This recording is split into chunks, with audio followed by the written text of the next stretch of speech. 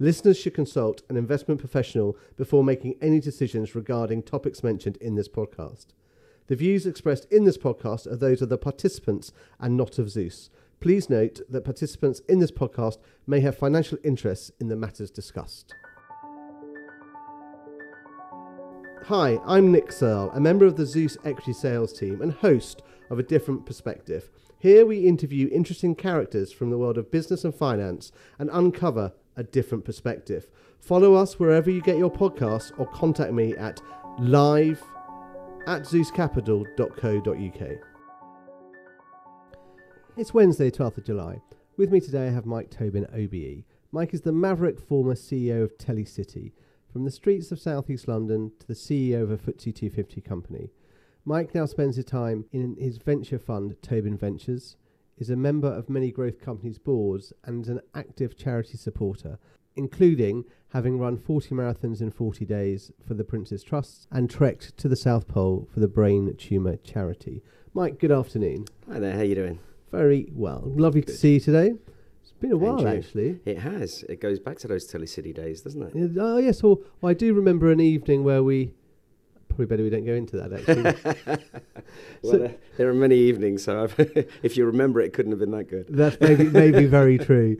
Let's start with where it all started, shall we? We can go as far back as you wish. Yeah, I guess, so born in Bermondsey. My dad was one of, I think, 9 siblings, very violent. It was a rough old time living around the docks.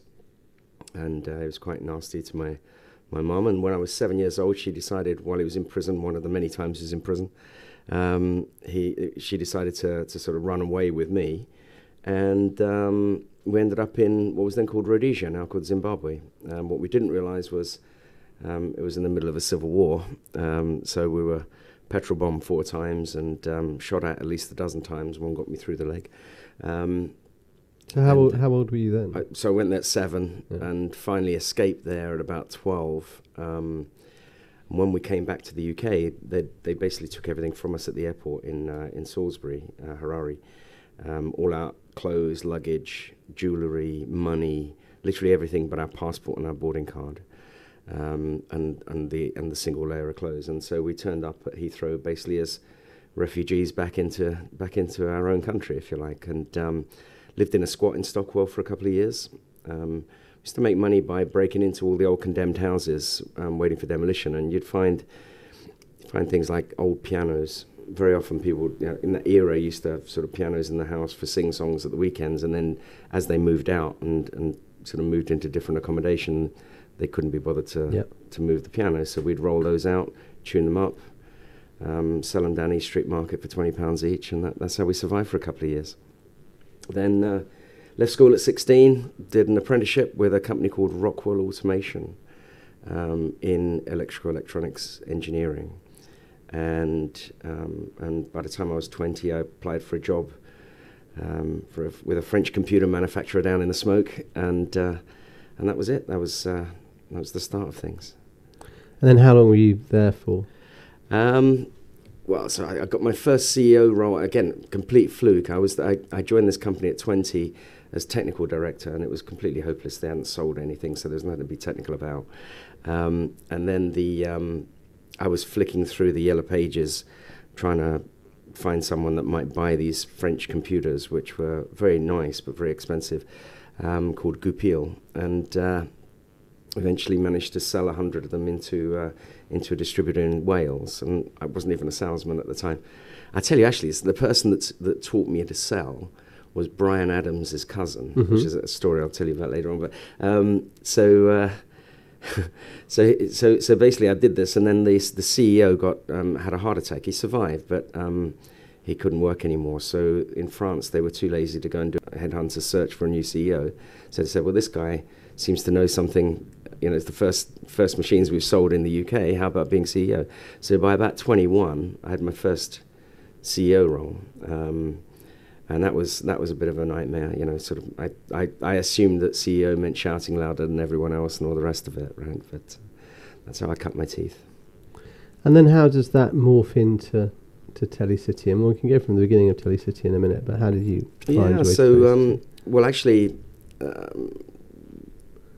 with that same company, I moved to Paris, and they wanted me to set up operations in actually in the Nordics, even though I'd never been to the Nordics at that point in my life. But they said, well, you speak English, which is more than everyone in the Paris office does, so why don't you go and do that?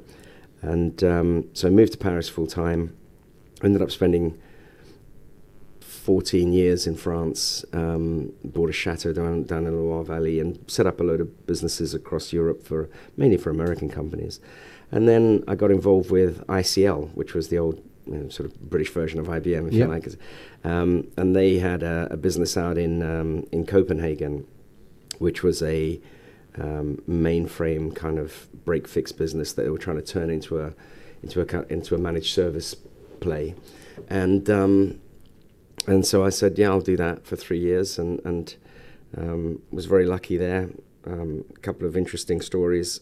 One of them was they'd had a number of CEOs, and they couldn't turn this business around. And one of the things was, if you don't have any sort of track record in doing managed services, no one's going to take you as a managed service provider, right? So, and it was a vicious circle, and we were just desperate to try and get one decent deal. And I was trying to gain the trust early. I'd only been there a couple of months, and it was Christmas. I was trying to gain the trust of the sort of 400 or 500 employees they had. And so I rented a Father Christmas outfit on a Friday night at the office. And the Danish Father Christmas outfits are slightly different to normal Father Christmas outfits. So they got big furry trousers and clogs. But anyway, so I was trying this on. It had been delivered to the office. I was trying it on. And the idea was I was going to go around that weekend and deliver chocolates to all the kids of the employees. Yep. Which would have taken me kind of all day Saturday, all day Sunday, driving around Denmark. And anyway, so one of my guys was leaving the office on the Friday night as I'm trying this outfit on. He says, what are you doing? So I explained to him, and he said, well, do you mind? My wife works in the alcoholics ward at the local hospital. Would you mind coming down as Father Christmas? Because no one ever visits them at Christmas. Could you come down? So I said, yeah, sure, okay, right. Anyway, so I go, and it was quite touching. You know, some of them probably wouldn't get out of there ever, right? And it was quite a sad thing, but it made their day to see someone coming round. Obviously, I kept the liqueurs to myself, didn't hand those out, but the other chocolates went fine. And then as I was leaving, he'd gone by then, but as my friend had gone, as I was leaving, I got in a cab, and you could see this taxi driver like staring at me in the rearview mirror going, what on earth is going on? You know, coming out of the hospital dressed as Father Christmas. And so anyway, I said to him, look, don't worry, my day job is IT, and you know, I was just doing a favour. And he says, well, funny enough, I'm not a real taxi driver either. And I said, what do you mean? He says, well, I'm a clown, and I go around the world as a clown, performing in villages in Africa and things like that, and bringing joy to them. And then every few months I come back and earn some money taxi driving, and then go again. He said, here's my card. Anyway, so I didn't think any more of it. And about 6 months later, and we're still struggling to get our decent deal. And I get this call from this guy. His name was John Christensen. He says, Mike, you remember I was a taxi driver? We're opening a new wing in the hospital, and I'm going to dress as a clown, do some balloon animals. Can you do some sort of, can you hand out some goodies, some computers, laptops, so you could wheel them to the bed and all this sort of stuff? And I managed to get a few things from Fujitsu and everyone else that I was working with. And so we went into this and opened up this new ward with the kids, and it was great. And it was filmed.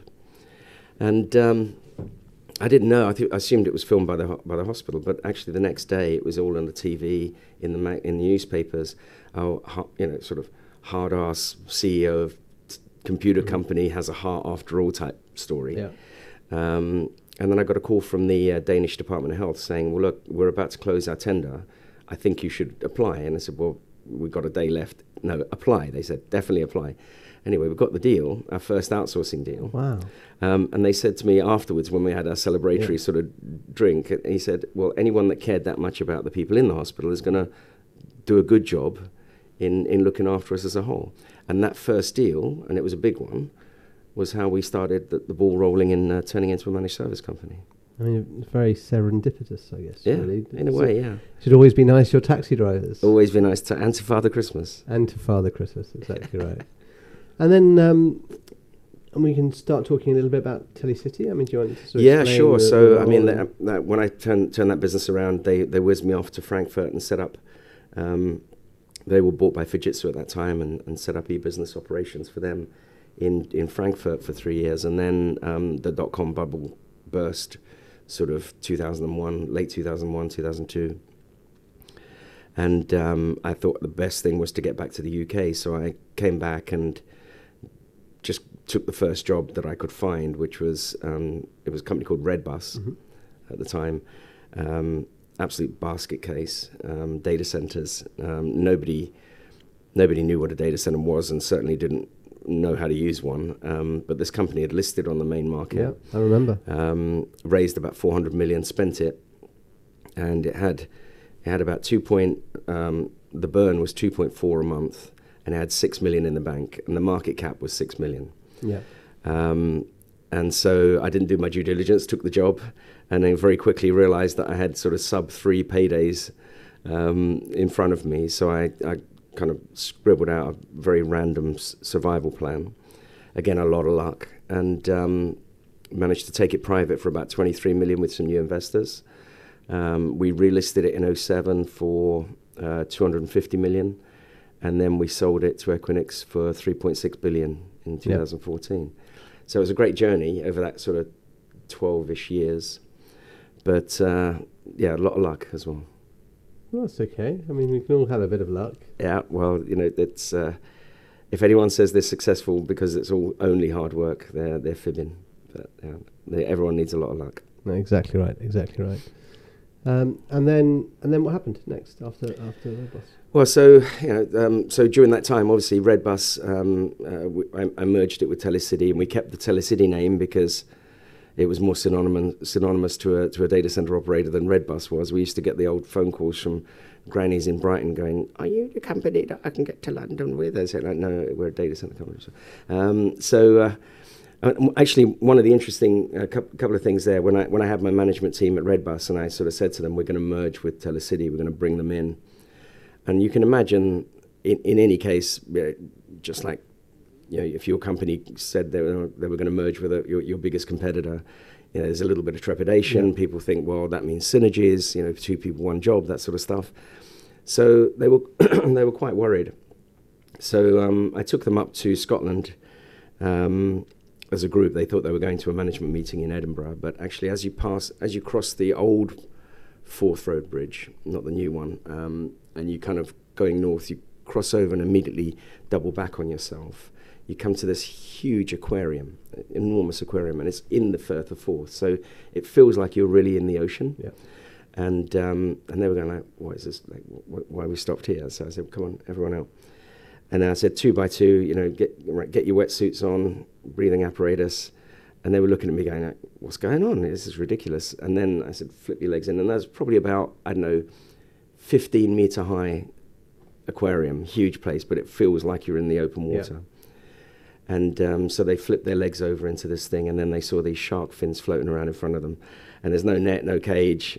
And they were like, "Oh my God, yeah, where's HR? How are you doing to me?" This sort of stuff. But they all went down, and they all had sharks, literally huge sharks, but they were sort of 10 inches away from them. So when they came up, and I was being sworn at and everything else when they're going down, but when they came up, I said, "Okay, so how did you feel when you realized what you were about to do?" And they said, "We were terrified, we hated you, oh my God, it's awful." I said, "How did you feel when you were actually on the seabed and they were literally coming up to you and staring at you within a distance of a foot?" And they said, "We're still terrified, but kind of excited because it was like, oh wow, this is actually happening and they're not eating me." And I said, "How did you feel when you got out?" And they said, "Well, I don't want to do it again, but amazing life-changing experience. I've got stories to tell, everything else." I said, "Well, every time you kind of go into a scenario where you have fear, right, then remember that process. We always over worry about things in advance, right? And we don't worry about the past or the present. We worry about the future, and we usually overlay all the negative scenario that we possibly can on that. So invariably, it's never as bad as we think it's going to be. Secondly, you're probably going to learn something out of it, and you're going to come out the other end with experience, qualities that you didn't have going in. So it's a different way of looking at a situation that could generate fear, because fear is like, it's such a wasted energy, right? It's like paying interest on a debt you haven't drawn or something like that. Yeah, it's really exactly. Did you swim with the sharks as well? I did, yeah. And of course, the ones that I didn't want to keep on the Synergy side, I just give them a little nick on the arm, and that was. So the sharks were a little bit more attracted to them. That's right. Yeah, it's better than paying off redundancy money. But then, one of the other things was actually a little bit later. So by the time we did the merger, and I didn't really get rid of anybody actually, and we brought in the Telecity team, the Redbus team, got together. It's just an enlarged team. And most of them kind of got it. Most of them were sort of working together, and it was the new co. But it was always some of them that was sort of like them and us, the old. And the cultures were quite different. The one was sort of fast-moving, maverick-driven. The other one was very process-driven, paperwork. So the cultures clashed a bit, but they were always sort of like, oh, you do that, and all this sort of stuff. So I took them to the North Pole, to the ice hotel in the north of Sweden. Not to see Santa again. No. So this was in the north of Sweden. They build this ice hotel every year, and they cut out blocks of pure ice from the fjords, right? And every year it's rebuilt. Beautiful hotel. Every room is made of ice. The beds are made of ice. The tables, the chairs, the plates, the glasses, everything is ice. So at first I took them to the bar, and we got them well lubricated with Swedish vodka, and which was essential for the plan. And then as it was time to retire, I explained to them the sleeping arrangements, and what you had to do was sleep 2 per bed for body warmth. So the ones that didn't get on well together, you put them together. I made them sleep together. Yeah. And they were best of friends in the morning. And one of the reasons they were the best metaphorically, I heard, not literally. Well, it was very fortunate. We had an exact even number of men and women, so that worked out. But the one thing was that, and this is why the alcohol was important. That in the middle of the night, the one thing you don't have in an ice hotel is an ice toilet, right? So you have to go outside. Now, you're not allowed outside at night on your own because it's minus 30, and you're going to get hypothermia. If you slip and bang your head, you're dead in 20 minutes. So someone's got to go with you.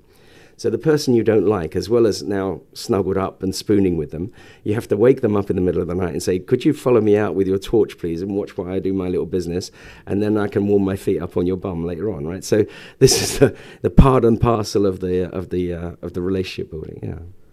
They must have loved you as a CEO. And then I guess I mean it's well fettered, so your maverick management ways. Are there any others that you'd like to sort of chat about? I mean, how do you get the best out of people? And what drives you to drive them? Well, I think it starts from I'd much rather have someone with the right attitude than the right skill set, right? Because skills can be learned a lot easier than an attitude can be sort of bred, right? So I really hate people that start every answer to a situation or every sentence with the problem with that is, right? So say, come on, let's come up with some ideas of X, Y, Z, and someone goes, oh, how about doing this? And then, the problem is, and like, tell me, if you're not going to tell me your own idea, then tell me why we can make that one work, how we can make that one work. Right? Rather than the problem. So that attitude, I think, is really important. So if you can start with people with the right attitude around you, and get the brightest, most positive people that you can, and you become, and everyone around you becomes what they are surrounded by, right? So it's like an infection. So it's an energy, isn't it? Yeah, it 100% is. And, if you surround yourself with negative, unsuccessful people, pretty sure you're going to become negative and unsuccessful, and vice versa if you surround yourself with positivity. And so having that dynamic is really important for me. And then once you've got that, you're just giving them space, right? So I can't do the P&L as well as my CFO. I can't do HR as well as my HR person. I can't do any of the elements. That's why I recruit them in the first place. So give them some form of autonomy. Yeah, why would you try and tell them what to do after all that, right? So you've already established they're bright, they've got the right ideas, you know. And again, you know, so my first book was called Forget Strategy, Get Results, right? And the whole point there was don't be prescriptive with people. Sort of give them the vision, right? So what do you want to be famous for in 5 years' time, right? And then give them the freedom to go out and create the journey, right? Because especially in technology, everything changes so fast that, you know, by the time you've actually sort of drawn the map, it's superseded by you know, another release or another version or a new competitor or something else. But if you give them the leeway to be able to adjust their sails every time the wind changes, they can still largely go in the right direction. And that's that's what you're looking for, is allow them, give them space, and also allow them to fail during that process. So, you know, not persistently doing the same thing wrong, but if you think, you know, they'll come to you and say, well, I tried this because of that, and that's perfectly logical, but it didn't work. Okay, great. You know, there's no such thing as failure. There's only success and learning what doesn't work. So then how did you marry the two cultures between Red Bus and Telecity? Because I imagine Telecity was very different than Red Bus. The one that was driven from the top, and the two guys that ran it, Ricky Hudson was the CEO, and he's no longer with us, and he was very conservative in his way. And then Josh Joshi was the CFO, who now runs I think Atlas. He's chairman of Atlas Edge, another data center company. He's a great guy, actually. But the culture came from that CEO. So moving him out quickly was step number one, right? And then also just saying to people, you know, some people you can go to them and say, maybe this place isn't for you, you know, and you'll be much happier somewhere else where it looks like you more. Yeah. And people don't mind. I think, you know, especially if it's not done in a kind of a brutal fashion. I mean, they probably know that anyway, right? Yeah. If you're not happy, it's and also if you're not getting, so if people aren't able to do the job and they're getting under pressure and everything else, what I try and do is say, okay, well, where could you add value? If you've got the right attitude, where can you add value? Let's take you out of that role. So clearly you're underwater here. Let's find another role that you can do, and that sort of thing, I think, is also it gives people confidence that even if they'll try something and they're not, you know, they're not getting it right, that they're not just going to be out on the street. They're going to be repurposed within the organisation. Because it's very hard to find the right people. It is. And when you've got good people, you know, you just got to find the right role for them. Yeah. And then how did you enjoy your interaction with investors and the city? Well, we were very lucky because the business sort of continued to grow. Yeah, it was all sort of bottom left to top right every quarter. Yeah. So having a successful business means that if you just sort of put this into context, what year would this be? Because it's sort of well, so we relisted in 2007. So between 2007 and 2014, we were back on the FTSE 250 and growing pretty strongly. You know, very strong cash generative. You know, it was a dream of a business to run, right? And it was easy because you had all these great people around you. And I mean, at the end, I felt like I was getting quite bored because there were very few challenges in the business. And because I'd got such a lovely team, a brilliant team, you know, any challenges that were there were resolved without you know, needing to come to me. So, you know, when you stood up in front of the investors, they were making money out of you. It didn't matter which entry point they had. You know, they made money. And that makes for a somewhat more relaxed meeting, I guess. Know, they used to come in the mornings of our quarterlies, right? And they'd see if I had 4 buttons undone on my shirt, like I have at the moment, then it's going to be a good result. And if I have 3 buttons, it's going to be a slightly less good result. So when you put the tie on, they have to worry. Oh, yeah, never put the tie on. Yeah, absolutely. No, I put the tie on once, which was for the IPO day, and I regretted it ever since because people look at those pictures and take the mickey out of me. But yeah. I guess maybe one of your only days you've ever worn a tie, I'd imagine. I actually had a bow tie on last night. I was at Mansion House for a livery dinner with the Lord Mayor. So I had my dicky bow and my sash and everything. How very smart. But interacting with those investors, I mean, did you find it fun, dull? Look, really? It became, I mean, I've got other investors now, so I chair a couple of listed companies now, both on AIM. And, you know, they're going through more challenging times because the macro is and the market's going through more challenging times. Exactly. So, you know, you do get people that are impatient for the return. And, you know, what I often tell investors, and they obviously know it, but they just need to be reminded of it, that if the fundamentals are good and you haven't sold, you've never lost money, even if the share price is down. Yeah. Right? Yeah. So, you know, you're basically riding out an optical dynamic where the market is dragged. You know, on day 1, your price is 10. Day 2, Ukraine happens, your price is 5. The business isn't different, right? And yet it's worth 50% less. That's nonsense. So you've got to kind of ride out these things and say, you know, if you're truly an investor who believes in the business rather than simply as like taking a tip somewhere and doesn't care what it is as long as it works, then you look for the fundamentals and say, okay, I'm going to ride this. You know, ideally I would have liked to have got out in 2 years, but it'll probably take me 4 years. But at the end of the day, I know that in that time, things will have returned back to the status quo, and then you'll have a bigger valuation to the same multiple as you originally were on. So it'll come true. And then how do you spend your days now? Well, I've got about a dozen chairman roles, ranging from the largest one is about a 10 billion business, EdgeConneX in the US, was global, and the smallest is that a data center business? That's a data center business. The smallest one I'd say is about a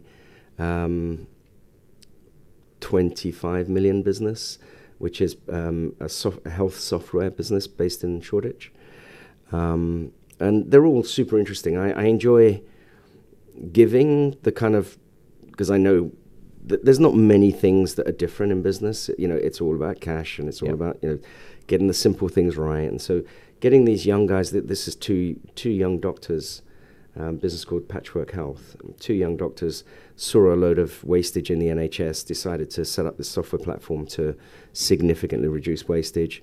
It's working really well, but, you know, it's a startup, and they're moving fast now. We've got a couple of VCs on board. But, you know, the kind of questions they have is like, this guy's getting on my nerves. How do I deal with it? You know, how do I engage with the VC? Because he's just paid me a lot of money, but he's demanding X, Y, Z of my time, you know, and I can't concentrate on the work. You know, those sorts of things where... So it's quite interesting. You become a conduit to the outside world. Yeah. So I like to sort of think of myself as a bit of a Babel fish for those of you who didn't see Hitchhiker's Guide to the Galaxy, but it's a translation device. Because very often management and the stakeholders are saying similar things but using different words. Oh, we're the same on this side as a broker. It's exactly the same. So you kind of bring them together and say, okay, we know you both want the same thing here, so this is how we're going to address it. So, you know, I sit there not as management's, you know, like buffer, but I do that, and I don't sit there as private equity's hammer, but I do that. So, you know, it's for me to sort of drive that even balance through the middle. And basically, I've been very fortunate since 2015. I've had sort of 3 exits or so a year. So they're now cabs off rank. So you get 3 new ones, 3 exits, and that works really well. Got some restaurants now in London as well. Oh, okay. What sort of restaurant? So I don't know if you've heard of the Batman-themed restaurant in Brewer Street. I haven't. Should I be going? You should definitely. It's not really, but it's more Gotham City-esque, I would say. It's called Park Row, and it's got some. I mean, unless you're a Batman geek, you won't notice the thing. So it's got. Is it very subtle? Is it subtly Batman? Super subtle, yeah. And then in the main brasserie is huge. It's the old Atlantic Bar and Grill, if you remember that place. It's by, I know exactly. Just on Brewer Street, just behind Brasserie Zadel. Yep. And then they've got this private room, which is a sort of 10-course tasting menu where the walls change around you. To each course represents a different anti-hero villain, and many of the villains in Batman actually weren't villains originally. They didn't start life bad. Bad stuff happened to them, and they became bad. So it's kind of an ode to, understanding people and giving them a little bit of a break sometimes, because everyone goes through tough times. Even the Penguin. Even the Penguin. Yeah. Well, he opened a bar in New York, in Gotham City, of course, and the mafia came and trashed it, and that's why he became nasty. So yeah. And then how's that been trading over? That's been good. So it's, obviously it's only a year open now, and it's a huge place. It's great, but it's doing great. I mean, we're opening the big screens in Piccadilly Circus, the huge screens. Yep. That roof and that building has never been used before, so we're converting that into a sort of like a Madison style, half open, half closed rooftop bar, and that'll be adult version Alice in Wonderland themed, probably called Down the Rabbit Hole or something like that. That'll open about October, November. Then Netflix, without us knowing, Netflix came in Park Row and asked us to open a Drive to Survive themed restaurant on the Strip in Vegas in time for the Vegas Grand Prix in November. Amazing. So that'll open last week of October as well. So it's almost is it experiential dining? Experiential dining, yeah. So it's all a lot of fun. I mean, what we found is people want more than just food, because they've been stuck at home during the pandemic. And the other one we have is Sixers Cricket, of course, if you've tried that. Is that one of you? Is that yours? Yeah, so got 4 in London. We just opened in Dallas, actually. How's that going down? Many cricket players in Dallas? Well, so I just saw an article today where so Texas is now the home of the new American version of the IPL. Okay, yeah. So they've got their first dedicated cricket stadium is in Dallas. So we're 10 minutes walk from there, which is why we've chosen to go there. Do you want to give listeners a little bit of a flavour of Sixers? Yeah, so basically it's burgers and shots and things like that, the food, right? So, wings and pizzas and stuff. You go there as in a bunch, guys, girls, they all go there. And you've got cricket nets inside the restaurant and a video screen at the end, and a guy comes along and bowls a real ball at you. It's a bit like the reverse of Top Golf, if you like. Yes, And then you whack the ball, and you've got scoring panels around, and it's all electronic scoring. And you just have a lot of fun. So while one's playing, the other ones are eating and drinking, and we deliver the shots on the cricket bat. Yeah. So there's one in London. There's sort of Great Portland Street. It's the old Villandry that used to be. Whenever I've walked past there, it's been absolutely rammed. It is. I mean, it's doing so well. So we've got 8 in the UK now, and the 9th one in Dallas. So. 8. So you must have 4 outside London then, is that right? Yeah, that's right. Manchester, Birmingham, Leicester, and Brighton. And I can imagine it's quite good for kids' parties. It's great for kids' parties. Stag do's, hen do's. That's more like it, yeah. And we have a lot of cricketers come down, and Phil Tufnell's a classic. He usually comes down and gets well lubricated and thinks he can play with one arm, and then swings himself out of the course, So, but yeah, a lot of fun. So, and you do still do a lot of charity work? Yeah. So I probably spend about 40% of my time with charity stuff. The main one at the moment is Action Against Hunger, where they move around the world, but essentially it's helping underprivileged communities to get better nutrition. At the moment, they spend a lot of time in Turkey and Syria because of the earthquakes, and there's just no way that they can kind of get back to a normality in short term, because nothing exists anymore. Some of those areas are completely razed to the ground.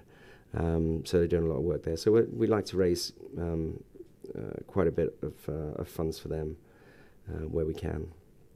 So we do tricks like we had our 10-year wedding anniversary last year, and we made up these coat checks that people didn't realize they couldn't get their coats back until they'd got the QR code to work on it and given some money to the charity. Yeah, so I like to be cheeky like that with people. How do you find time to do anything else? I mean, 10 PLC my fourth book's coming out this week as well. All right, well, we can talk about that, Mike. I mean, what's that about? That's called A Perfect Storm.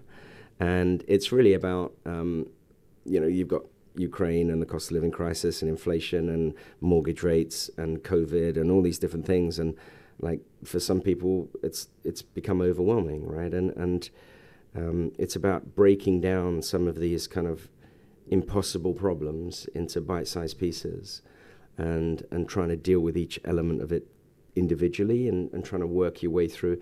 And it uses, it kind of gives, it's not prescriptive. It doesn't say this is the way to do stuff, Yep. but it says here are a bunch of ways that you might find helpful. So it's giving tools. Yeah, it's tools. And it uses some, I quote a bunch of tech, some apps, help sleeping, that sort of stuff. But it's just to get people thinking in a certain way to allow them to deal with what appears to be insurmountable, kind of the perfect storm. But in reality is a number of smaller things that can be resolved. I mean, I like to tell people when we have sort of setbacks in business, it's impossible to assume that you're not going to have setbacks in business. That just doesn't happen, right? So you should almost embrace the setback as the opportunity to differentiate yourself between you and your competitor, because so it's not the setback; it's actually the comeback. It's the comeback, yeah. So if you see no hurdles, nor will your competition, right? And then there's not going to be any differentiation other than race to the bottom on price or whatever else. But if you see hurdles, then yes, you get over it. You put a barrier between you and everyone else, and you're quite right. It's simply for me, success is all about getting up one more time than you get knocked down, right? Yeah. Or get up one more time than your competitor does. Yeah. You don't need to run faster than the lion. You just need to run faster than the other guy that's with you. Exactly right. Or in your case, swim faster underwater than the sharks. Exactly. And make sure Mike hasn't given you a wetsuit and nick beforehand. And then as you're here, be remiss not to me to ask. So lots of themes in tech at the moment are gaining quite a lot of interest. I mean, AI being one of them. Yeah. What's your thought on that, and how do you see it playing out? Well, I think it's amazing. We've been talking about it. First of all, there's a lot of panic around it, right? And I don't think people, certainly in the immediate term, should be panicked about it. And yes, it can be used for good and bad. But like everything can be used for good and bad, right? You can put a loaded gun on this table in front of us and it will still sit there doing no harm to anybody for 100 years until someone that has an evil mind picks it up and does something bad with it. So I think, tools are going to be there and used for good and bad. And I think the other thing about it is that it's invented now, so you can't uninvent it. Yeah. It's like toothpaste. Oh, damn, I put too much toothpaste. You can't put it back in, right? You're just going to use it.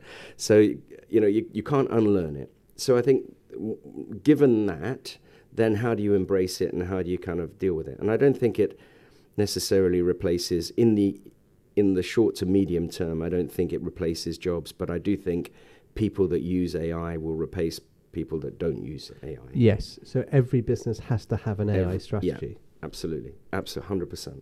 And it doesn't have to be like super technical, confused conversations with wizards. And it's simply about, if you had all the knowledge in the world at your disposal within a millisecond, for example, right, would you be able to make better choices? Or more efficient choices. Or more efficient choices. And so, and I think when you combine AI with the prevalence or the increasing prevalence of the Internet of Things devices.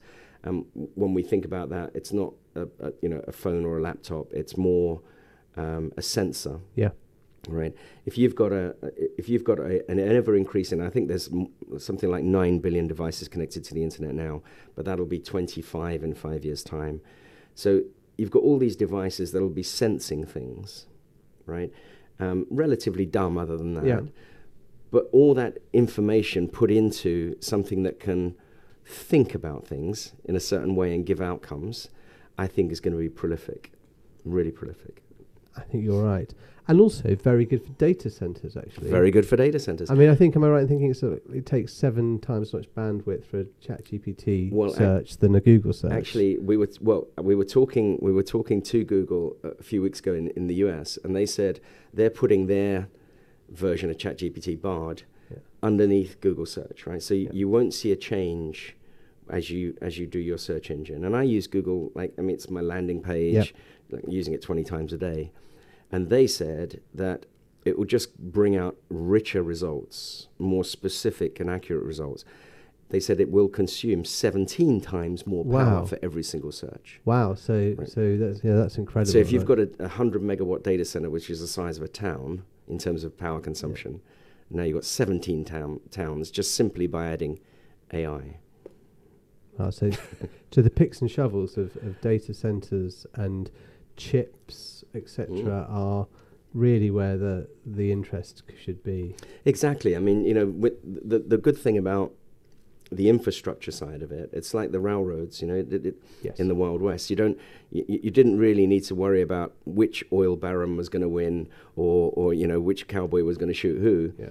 They were all going to use the same railroad, right? Exactly. And I think that's one of the keys is sort of whether it's OpenAI or ChatGPT or Bard or whatever, it doesn't really matter.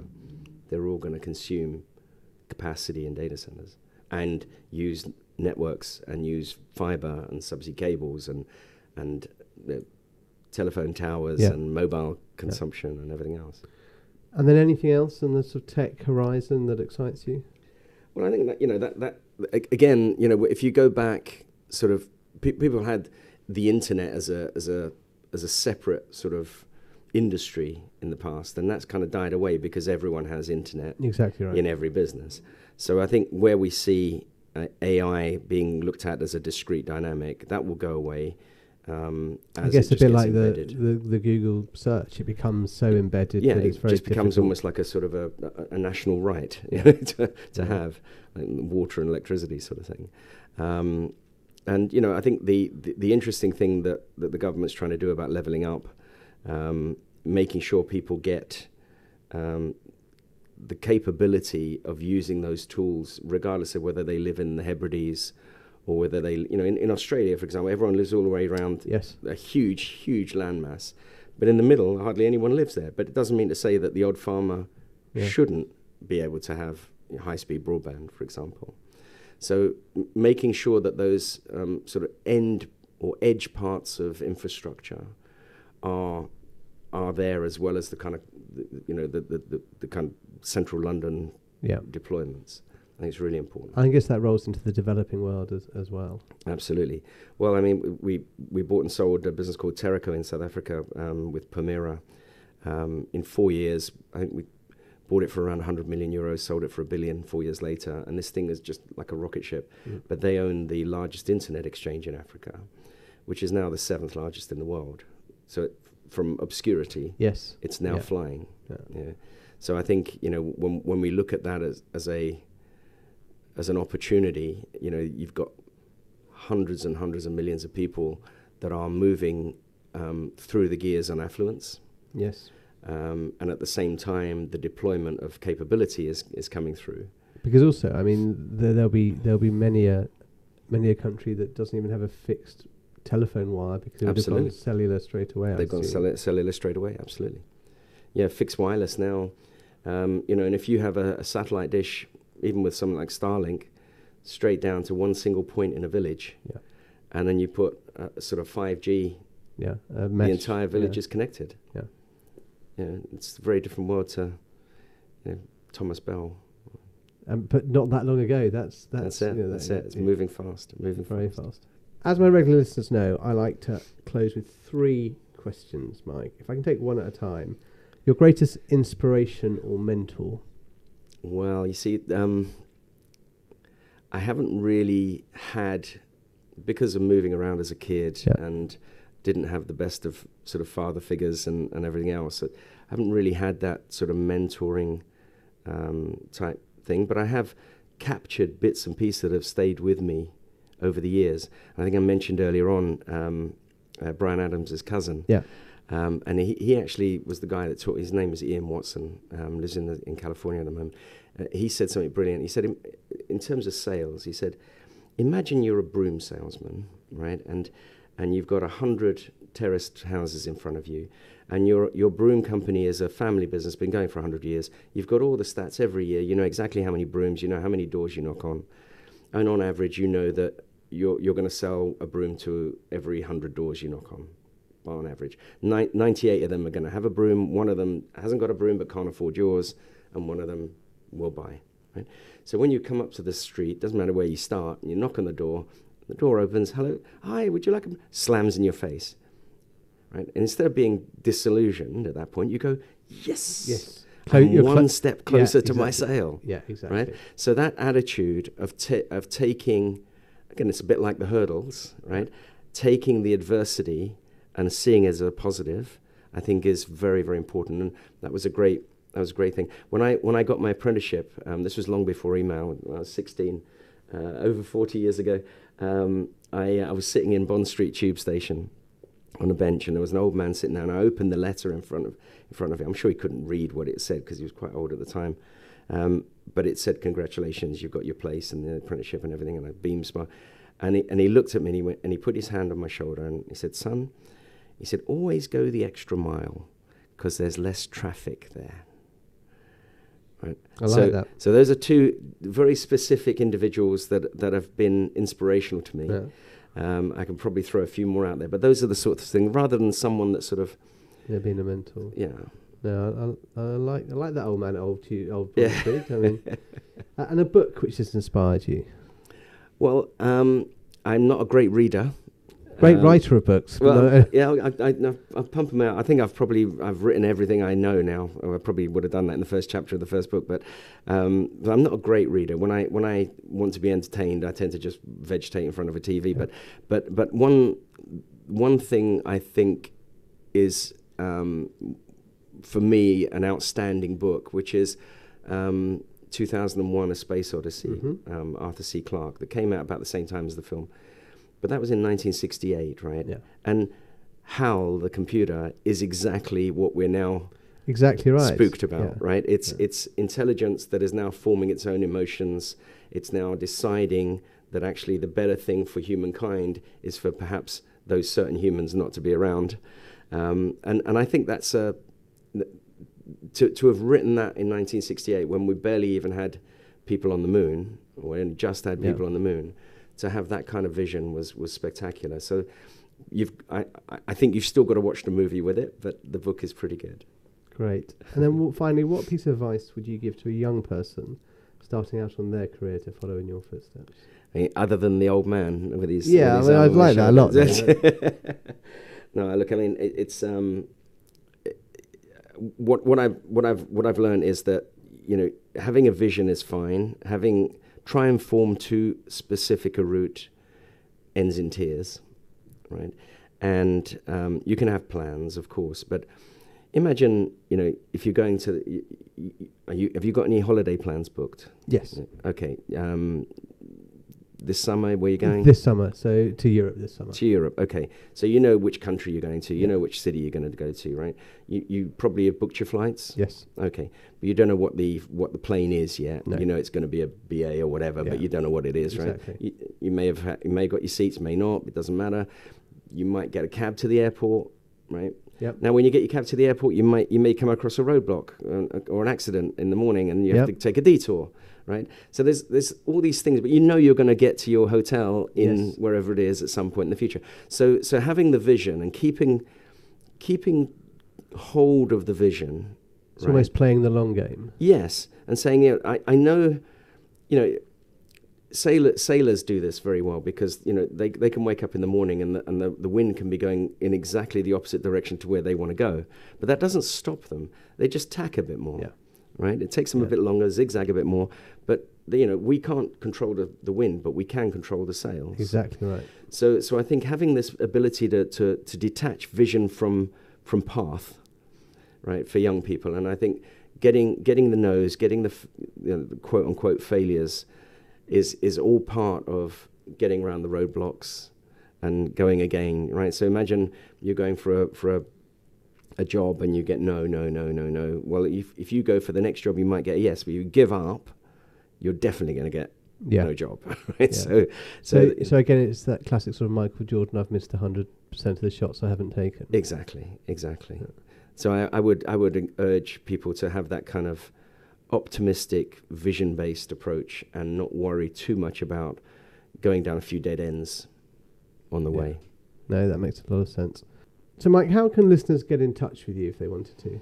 Well, I'm contactable via Seance. No, not so Mike at Tobin.ceo is the email address. And you have a website, don't you? I have a website, which is michaeltobin.online. But easiest way is just, if you want to contact, is email. Mike, this has been really good fun. Thank you so much for your time. Pleasure. Thank you. Thanks for listening to A Different Perspective, a Zeus podcast. If you'd like to feature on the podcast or get in touch, you can contact me on live@zeuscapital.co.uk. Don't forget to subscribe wherever you get your podcasts. See you next time.